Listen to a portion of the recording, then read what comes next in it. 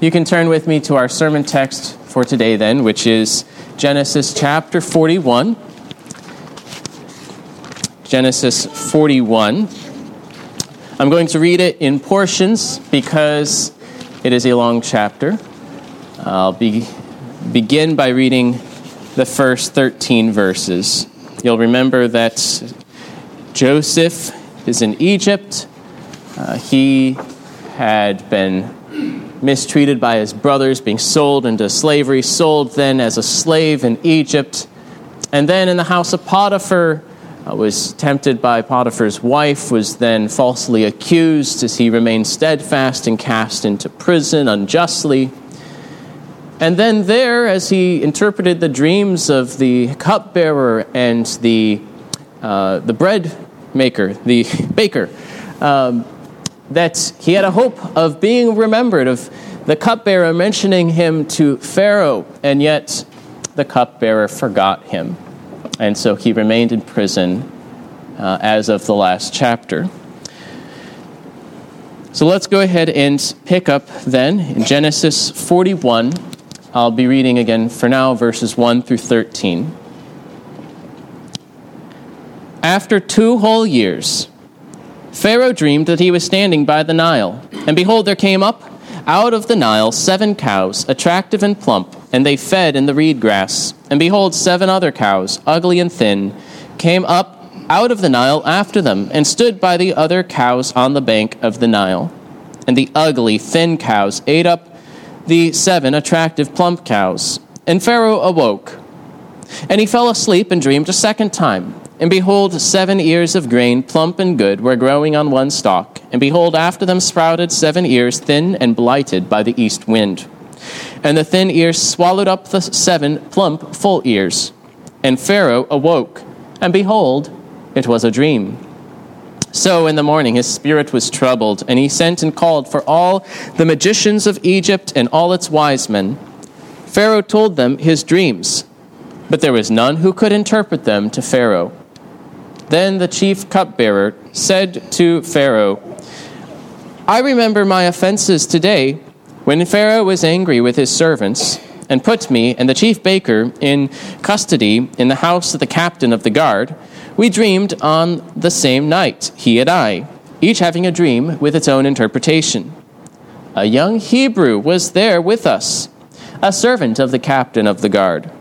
When we told him, he interpreted our dreams to us, giving an interpretation to each man according to his dream. And as he interpreted to us, so it came about. I was restored to my office, and the baker was hanged. This is the word of the Lord. Amen. Let's pray for God's blessing upon his word.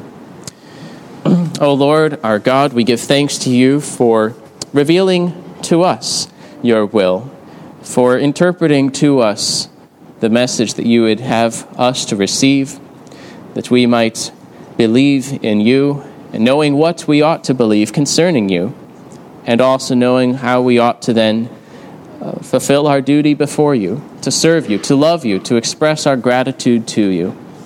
We pray that you would make your word effectual to these ends this day. We pray this in Jesus' name. Amen. In these first 13 verses, we have the setup of what is about to take place. It's been 2 whole years, 2 complete years. Perhaps it's even on Pharaoh's birthday again, at least around that time of year, that that Joseph has been in prison, and it's been 2 years since he had that hope of being released. And for that hope then to be disappointed, for him to be forgotten, was most certainly a harder trial than if the cupbearer had never been there. To have his hopes raised up and then dashed and then wait 2 more years. And it seemed that he would never be remembered. But after 2 years pass, Pharaoh has a dream, and the dream troubles him. He doesn't realize it's a dream until he wakes up. Behold, it was a dream. It was a very vivid dream. He was in the dream. And was convinced that there was a meaning behind it. He asked the magicians, the wise men, just as are similar to how Nebuchadnezzar would seek meaning for his dreams when he was distressed. Well, here Pharaoh does not receive a satisfactory answer from the people whose job it was, from the magicians, from the wise men, the elders of Egypt. But then the chief cupbearer, remember his offenses. Now, Pharaoh might think that he's speaking of his offenses against Pharaoh, but he might also be thinking of his offense against Joseph for having forgotten him all this time. But finally he did bring Joseph to remembrance that Joseph had not only interpreted the dreams of the cupbearer and the baker, but they had both been true. Now, he was a proven prophet in this regard, that his interpretations not only matched the dreams, but also were fulfilled. Maybe this man, maybe this young Hebrew, would be able to interpret the dreams of Pharaoh. Now, we learn even from this introduction that there is wisdom in God's providence, that it was a trial for Joseph to be forgotten these 2 more years, and yet in having him forgotten for these 2 years, he would be brought to remembrance at a time in which he would not only be released, but in which he would also be brought before Pharaoh and to be raised and exalted and put in a position where he would actually meet his brothers. That's getting into the next chapter.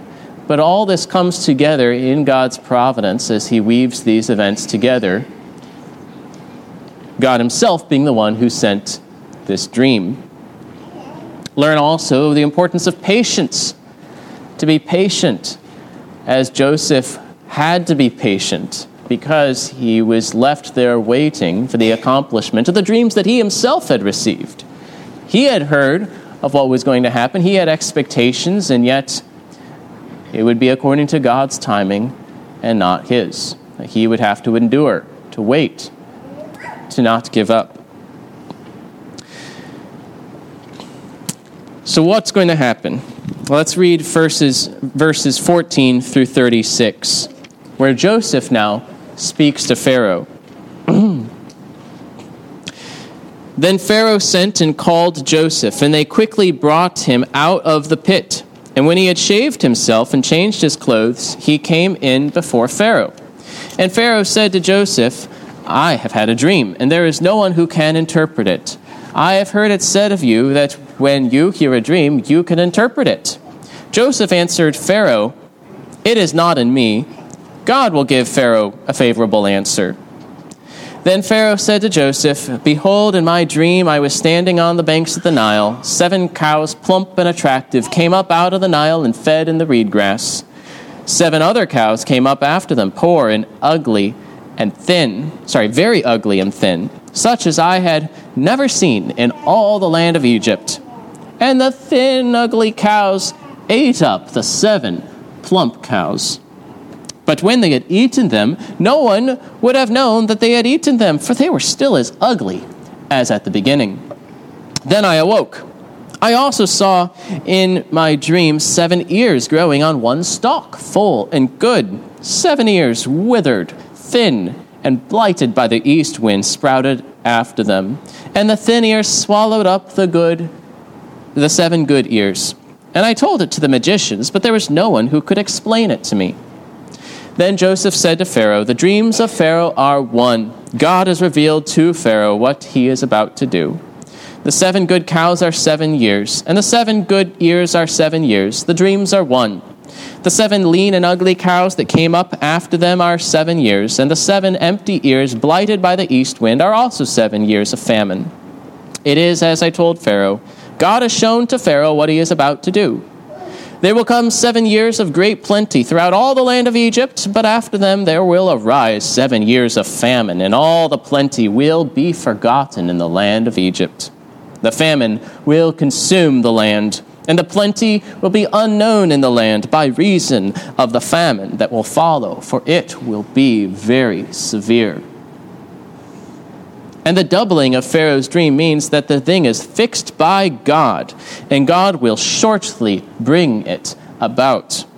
Now therefore let Pharaoh select a discerning and wise man, and let him set him over the land of Egypt. Let Pharaoh proceed to appoint overseers over the land, and take 1/5 of the produce of the land of Egypt during the 7 plentiful years. And let them gather all the food of these good years that are coming, and store up grain under the authority of Pharaoh for food in the cities, and let them keep it. The food shall be a reserve for the land against the 7 years of famine that are to occur in the land of Egypt, so that the land may not perish through the famine. In these verses, Joseph stands before the king, and he speaks to the king. He interprets the dreams, yes, but also he gives glory to God, and he also advises Pharaoh on how to use the knowledge that he has been given. He gives wise counsel. So first of all, though, he glorifies God. In verse 16, it's not in me. It's not in me. God is the one who will give Pharaoh an answer. He points away from himself, just as he did in prison. So he does in the palace. It was God's word that he was to deliver, and was not something that Joseph would be credited for. Learn from Joseph's example to glorify God before men, to point to the living God who has spoken and has revealed his will to mankind. That God's word is our wisdom in the sight of the peoples. That's what God, through Moses, told the people in Deuteronomy. If you hear these words and observe them, they will be your wisdom in the sight of the people. What people has laws so just as this people? God's word is our wisdom in the sight of the people. And we should make that known, that these words, assuming that it is God's words that we're talking about, are the Lord's, and it is not in us. Do not be ashamed of God even before kings. Do not be ashamed of God's word before kings. If you are put up in the state capital or in some important position in our society, and you are testifying, you might be tempted to be secular, even as the world is secular around you. And yet, when the time comes, do not be ashamed of God's word, of speaking of him in a world that does not recognize him. Pharaoh certainly did not recognize the true God of the Hebrews, the true God of the world, and yet Joseph glorifies God by giving him the glory for this message. Direct others to God and his word as the source for wisdom and insight, and give glory to God for the gifts he gives, the gifts of his Holy Spirit, the gifts you have been given by him. What do you have that you have not received as a gift? But then Joseph uses that gift. He interprets the dream for Pharaoh. Now, we have this dream given twice. We had the dream given initially in the third person, kind of objectively like Pharaoh saw it, but this time that Pharaoh is telling it, and you get his reaction to it. Not only does he see the ugly cows, but he's like, these are the ugliest cows I've ever seen. And when they swallowed up the good cows, you didn't even tell that they were eaten. The ugly cows were just as thin and scrawny as they had been before they ate these plump, fat cows. You would expect them to look a little healthier after eating all of that, but no, that's distressed Pharaoh. You hear that in his own words as he describes it. Well, Joseph interprets the dreams, and he speaks of how the 7 good cows, the 7 good heads of grain are the 7 years of plenty that were to come. And then after that, there would come 7 years of famine, that the waters of the Nile would fall and would not cause the land to flourish, and the grain would be scorched and would not bear. And you know how those scrawny cows were just as scrawny and ugly after they ate the 7 good cows? Well, those 7 years of plenty will not be remembered. The times will be so bad. You had bad times that make all those good times that you've had be forgotten. These are the bad years that were coming upon Egypt. They would swallow up the 7 years that were to be given. But notice importantly, twice it says that God has revealed to Pharaoh what he is about to do. Who was doing these things? Who was sending the plenty and who was sending the famine? God was doing these things. God was saying what he was going to do. Not just that God could look through time and see where things were headed by the mechanical laws that he had set up and as a disinterested party telling him what he foresaw, but he's telling Pharaoh what he's about to do. He can tell the future because he's going to do the future. He has ordained it. He has planned it, and he will work it out by his hand of providence. God is in control of the rains and the rivers. It's of his mercy that mankind receives any food and is able to live and prosper on this earth. That's an apologetic for God's mercy and goodness, that he's even good to the ungrateful and the wicked and the idolaters, that he gives them many good things that makes their heart glad. But he also sends famine, which is more of what mankind deserves. God is sovereign over the welfare of the nations, and so we should heed his prophets. We should heed the word of the one who controls all things, the one who ordains and is sovereign over all things. God had revealed this by the dream and by sending his prophet, Joseph. God could foretell the future because he had ordained the future and would bring it to pass, working all things according to the counsel of his will. His purpose would stand. God has given you revelation in his word. God spoke to Pharaoh. God has spoken to you by giving you 66 books, a lot of words. He has given you scripture. He does not necessarily telling you what's going to happen in the next 14 years. He doesn't give you that precise information. But he gives sufficient direction to you. He reveals you his will, his purposes, his promises, his threatenings, that you might learn what God is doing and what he would have you to do. The sovereign Lord who has ordained the future, who works all things, has given you revelation. And his word is relevant even to kings and rulers. He sent these dreams to Pharaoh. He didn't send them to Potiphar. He didn't send them to Joe Schmo, although Joe Schmo needs God's word too. But it was relevant even to Pharaoh, that Pharaoh needed to care for his people. And God would give him his word, that he might govern in wisdom. Kings and rulers needs God's word too, that they might govern their kingdoms in the light of God's word for the good of their people. Now, not only did Joseph interpret the dream, but he also gave wise counsel on how to use God's word. If you hear God's word, it's not just, oh, that's interesting, that satisfies my curiosity, maybe I can, speculate on that a little bit, and then go on and do everything else. No, it should be used, should be, as the Puritans would say, improved. Improve God's word. How can you improve it? It's perfect, right? Well, yes, it's perfect, but you should make good use of it. Joseph then says, well, if this is going to happen, well, let Pharaoh pick someone who's wise and discerning and overseers and gather up food now, so in the years of plenty, so that in the years of famine, you won't starve. God does not reveal his word just for idle speculation, but so that you might live in the light of it. Joseph's wisdom was demonstrated when he planned to provide for the future, to make use of the prosperity and the knowledge they had been given. So also, wisely make use of God's word. When you hear or read God's word, consider how you might live your life in the light of what you have learned. The doctrines and the warnings and the promises and the prophecies of Scripture are given so that you might act upon them by faith. Why did he tell Pharaoh these things? So that they might prepare and live.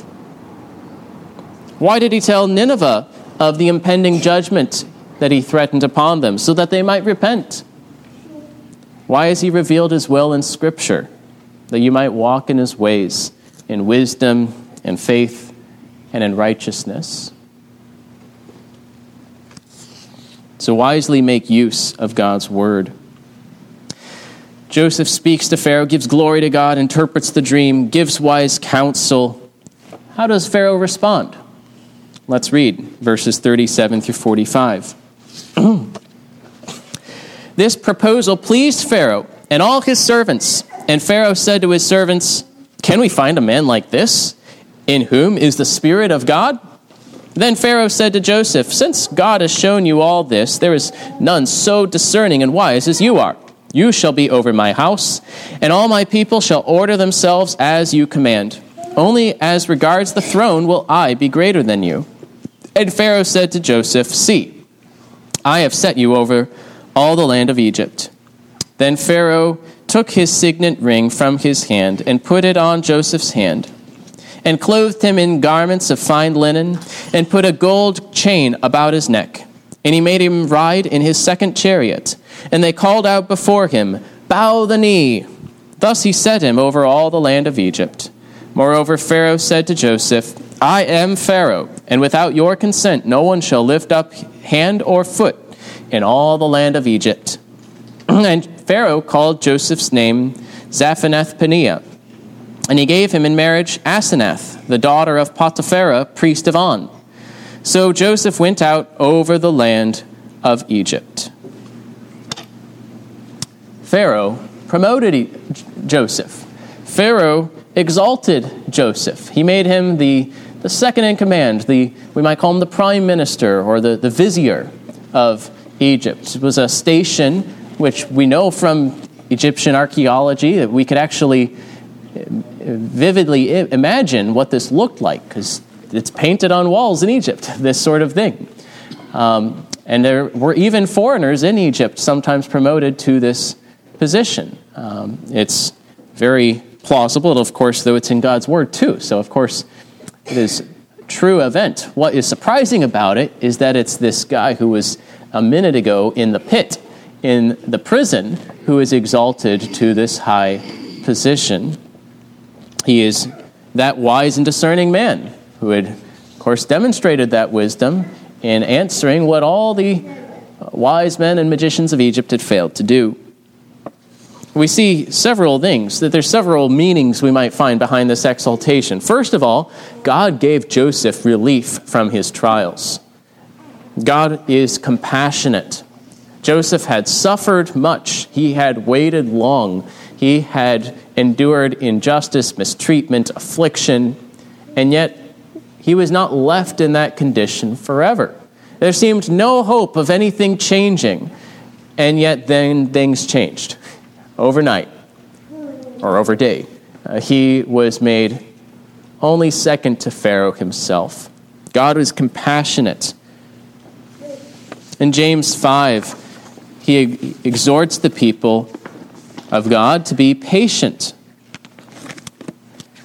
There, he uses examples of, he doesn't name Joseph by person, but he's probably thinking of people like him. "Do not grumble against one another, brothers, so that you may not be judged." In verse 10, he says, "As an example of suffering and patience, brothers, take the prophets who spoke in the name of the Lord. Behold, we consider those blessed who remain steadfast. You have heard of the steadfastness of Job, and you have seen the purpose of the Lord, how the Lord is compassionate and merciful." You have seen where Job's story ends. You've seen the purpose of the Lord. He did not seek to utterly crush Job, though he sent many trials and took everything away from him. Yet God remained compassionate and merciful. You've seen people like Joseph too, who was patient in trials, who was steadfast and was blessed. We consider them blessed who remain steadfast. And we see the purpose of the Lord, how the Lord is compassionate and merciful. And so that's an exhortation to you as well. We don't know what that looks like in each person's life, but we can know for sure that the Lord is compassionate and merciful. We find that demonstrated in this passage.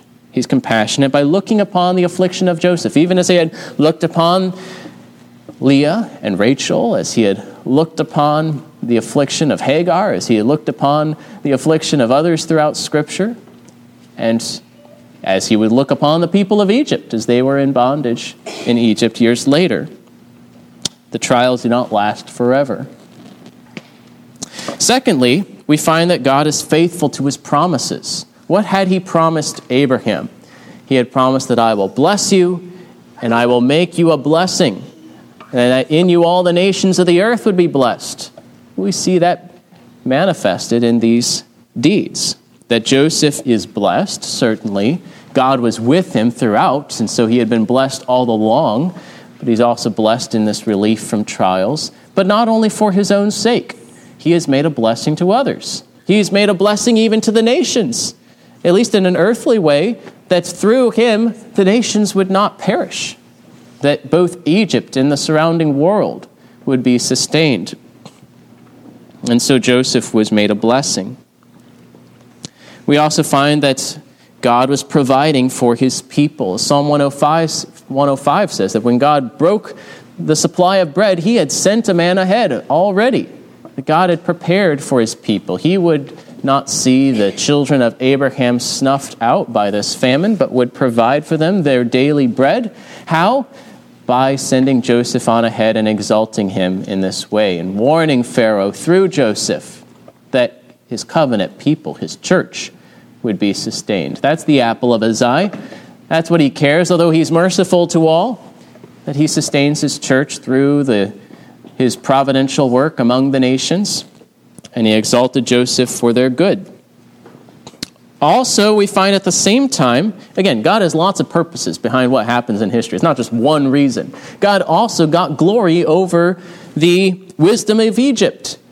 All those magicians and servants of false gods were mystified, were unable to explain, but the true God put them to shame and demonstrated his wisdom by interpreting the dream, by giving wise counsel through Joseph. God himself was exalted in the eyes of the great and mighty through this weak servant, Joseph. Even Pharaoh gave credit to the Spirit of God in Joseph. He doesn't say merely this is a wise man, but he says, who has the Spirit of God like this man? And so Joseph was elevated, as the Psalms say, to bind his princes at his pleasure and to teach his elders wisdom. A servant of God was put as the instructor then of the elders of Egypt. The true God triumphed where the wise men of Egypt were powerless. God humbles the wisdom of this world. God gives his gospel, which is foolish in the eyes of the world, and then he puts to shame the wisdom of this world, which is not able to know God. And to those who receive it, the gospel is the wisdom of God and the power of God.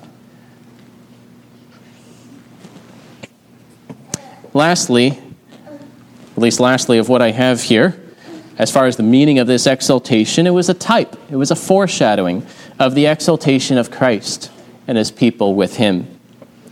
As Matthew Henry puts it, it was typical of the exaltation of Christ. The brightest glories of the upper world are put upon him. The highest trust is lodged in his hand, and all power is given to him both in heaven and earth.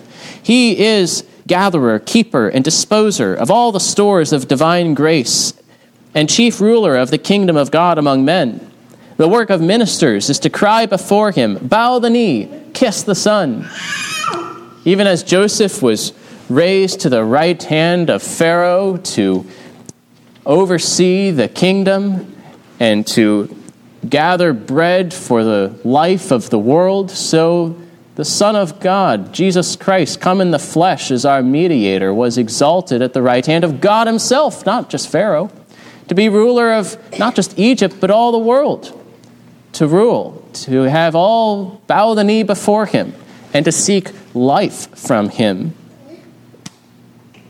Christ was despised and mistreated, given over to death and the pit, but he was raised up from death itself, not by Pharaoh, but by his Father, and given all authority in heaven and on earth. And then though his church is persecuted and despised among men, we have been seated with Christ, and God will vindicate and advance his church, even from the deepest times of distress, and set it on high, and the glory of the Lord will shine upon you, and kings and nations will come to the brightness of your rising. That God will exalt his church as a way to spread his message of salvation to the nations. Well, then, what does Joseph do once he gets into this position? Let's finish the chapter by reading verses 46 through 57. Joseph was 30 years old when he entered the service of Pharaoh, king of Egypt. And Joseph went out from the presence of Pharaoh and went through all the land of Egypt. During the 7 plentiful years, the earth produced abundantly. And he gathered up all the food of those 7 years, which occurred in the land of Egypt, and put the food in the cities. He put in every city the food from the fields around it. And Joseph stored up grain in great abundance, like the sand of the sea, until he ceased to measure it, for it could not be measured. Before the year of famine came, 2 sons were born to Joseph. Asenath, the daughter of Potiphera, priest of On, bore them to him. Joseph called the name of the firstborn Manasseh, for, he said, God has made me forget all my hardship and all my father's house. The name of the second he called Ephraim, for God has made me fruitful in the land of my affliction. The 7 years of plenty that occurred in the land of Egypt came to an end, and the 7 years of famine began to come, as Joseph had said. There was famine in all lands, but in all the land of Egypt there was bread. When all the land of Egypt was famished, the people cried to Pharaoh for bread. Pharaoh said to all the Egyptians, "Go to Joseph. What he says to you, do."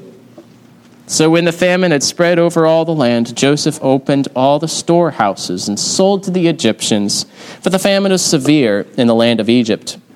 Moreover, all the earth came to Egypt to Joseph to buy grain, because the famine was severe over all the earth. What did Joseph do? He got to work.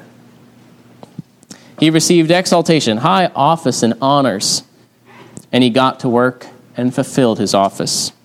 Some people would just bask in the praises of the people. After all, he had earned it, right? He had gone through a lot of strife and trouble. Is that the way he thought of it? Now I can relax. I'm going to sit in the pool and soak it all in and take it a little easy now that I've reached prosperity and riches. No, it says he went out over all the land. He got to work. He gathered up. He had 7 years to prepare. He maintained his habits. He did not slacken his pace. He was diligent to work to provide for the future, to make best use of the time, redeeming the time. Endurance is necessary in both hardship and in prosperity. That same virtue of steadfastness, of perseverance. Joseph did not fall apart when he was oppressed, nor when he was exalted. He demonstrated the same endurance. He pressed on. He was diligent. Just as he was diligent at his father's house, he was diligent in Potiphar's house, he was diligent in prison, and he was diligent over all Egypt. What are your duties? What have you been entrusted with? What is your office, your duties? Do not rest on the laurels of your past achievements and victories, but receive any success, any promotion as a greater responsibility, greater scope of usefulness, greater ability to use your gifts and talents for the good of even more people, as Joseph did. And if you're struggling, if you're in the trial, do not think that if you achieve success, if you get out of this trial, then endurance isn't going to be necessary anymore. Then you can relax and get lazy. No, the virtues of self-control and diligence and steadfastness ought to be cultivated where you are, for they always will be necessary. Hopefully they become more natural to you, but they will always be necessary, even if you're elevated beyond your wildest dreams, especially if you're elevated beyond your wildest dreams. So Joseph got to work. Joseph was also blessed with children, and his work was blessed. God made him fruitful, fruit of the womb, fruit of the field. And who did Joseph give credit for his prosperity? He gave God. Everything that Joseph says, God comes out of his mouth. He's talking to Potiphar's wife. He says, "How shall I do this sin against God?" He talks to the people in prison. He says, God will answer your dreams. He speaks to Pharaoh. He says, God is the one who will give you an answer. He names his children, and he says, God has made me forget all my hardship. Then he says, God has made me fruitful. We don't have hardly any words from him that he's not talking about what God has done or what God will do. He gives God glory for consoling him, for helping him to forget not this time forgetting the prosperity, but forgetting his hardships, being able to move past it, settling into his new position. That's the goodness that he had received, the relief he had received, made him forget all his hardship. And not only that, but even in his land of affliction, that God had made him fruitful, having even 2 sons born to him. God is compassionate and merciful. He comforted Joseph, and Joseph gave thanks. As a father shows compassion to his children, so the Lord shows compassion to those who fear him. For he knows our frame. He remembers that we are dust. So trust in the mercy of God. Whether here or in glory, he will give rest and relief, so that your misery and your affliction and your tears are forgotten. God was also compassionate to the world. Death is what the world deserves. Food is given by his mercy, and he sent Joseph on ahead even to give food to the world. Joseph imitated his father's mercy by also seeking the good of even unbelievers, even the ungrateful. God was faithful to his promises, providing food for his people, but also giving children to Joseph. Joseph's line would not be cut off. The children of Abraham would not be cut off. Ephraim and Manasseh would become tribes. So God will sustain his people today and add to his church those who are being saved. And as the famine hit not only Egypt, but all the world, all the earth came to Egypt, to Joseph, to buy grain. Go to Jesus. Whatever he says, do. It's just what Mary said concerning Jesus, right? Whatever he tells you, do. Go to him. He has the food. Joseph was a type of the one to come, Jesus Christ, who would give his own flesh as the bread of life to the world. As John 6 says, Jesus said, I am the living bread that came down from heaven. If anyone eats of this bread, he will live forever. And the bread that I will give for the life of the world is my flesh. Let all people come to Jesus Christ and obtain the bread of life, that they might live and not die, that they might not perish, but have everlasting life. So God is compassionate and merciful. He is sovereign over all. He guides all things by his providence, good and evil. He has given us his word that we might live wisely and godly before him. Let's give glory to him. Serve our neighbors. He not only exalted Joseph in Egypt, but he has exalted the Son of God in heaven above to his right hand, that all nations might bow before him and receive from him the bread of eternal life. So like Joseph, glorify God. Make known his word. Use it with wisdom. Hold fast in trials. And fulfill your duties with diligence, whether high or low. And like him, give thanks to God for his blessings and his consolation. Let us pray. Dear Father, we give thanks to you for your mercy and faithfulness, that you are with us through thick and thin. You have made a solemn covenant through your Son, Jesus Christ, with us, that you might be our protector and Savior, and that we might be your people. We pray that you would help us to remain steadfast, to look to your mercy with a faith that endures. We pray that you would make us instrumental for the good of our neighbors, even a saving good, that you might be glorified and others saved, both from earthly suffering and death as well as from spiritual death. We pray, Father, that you would care for your people, even as you did in days of old. We pray these things in Jesus' name. Amen.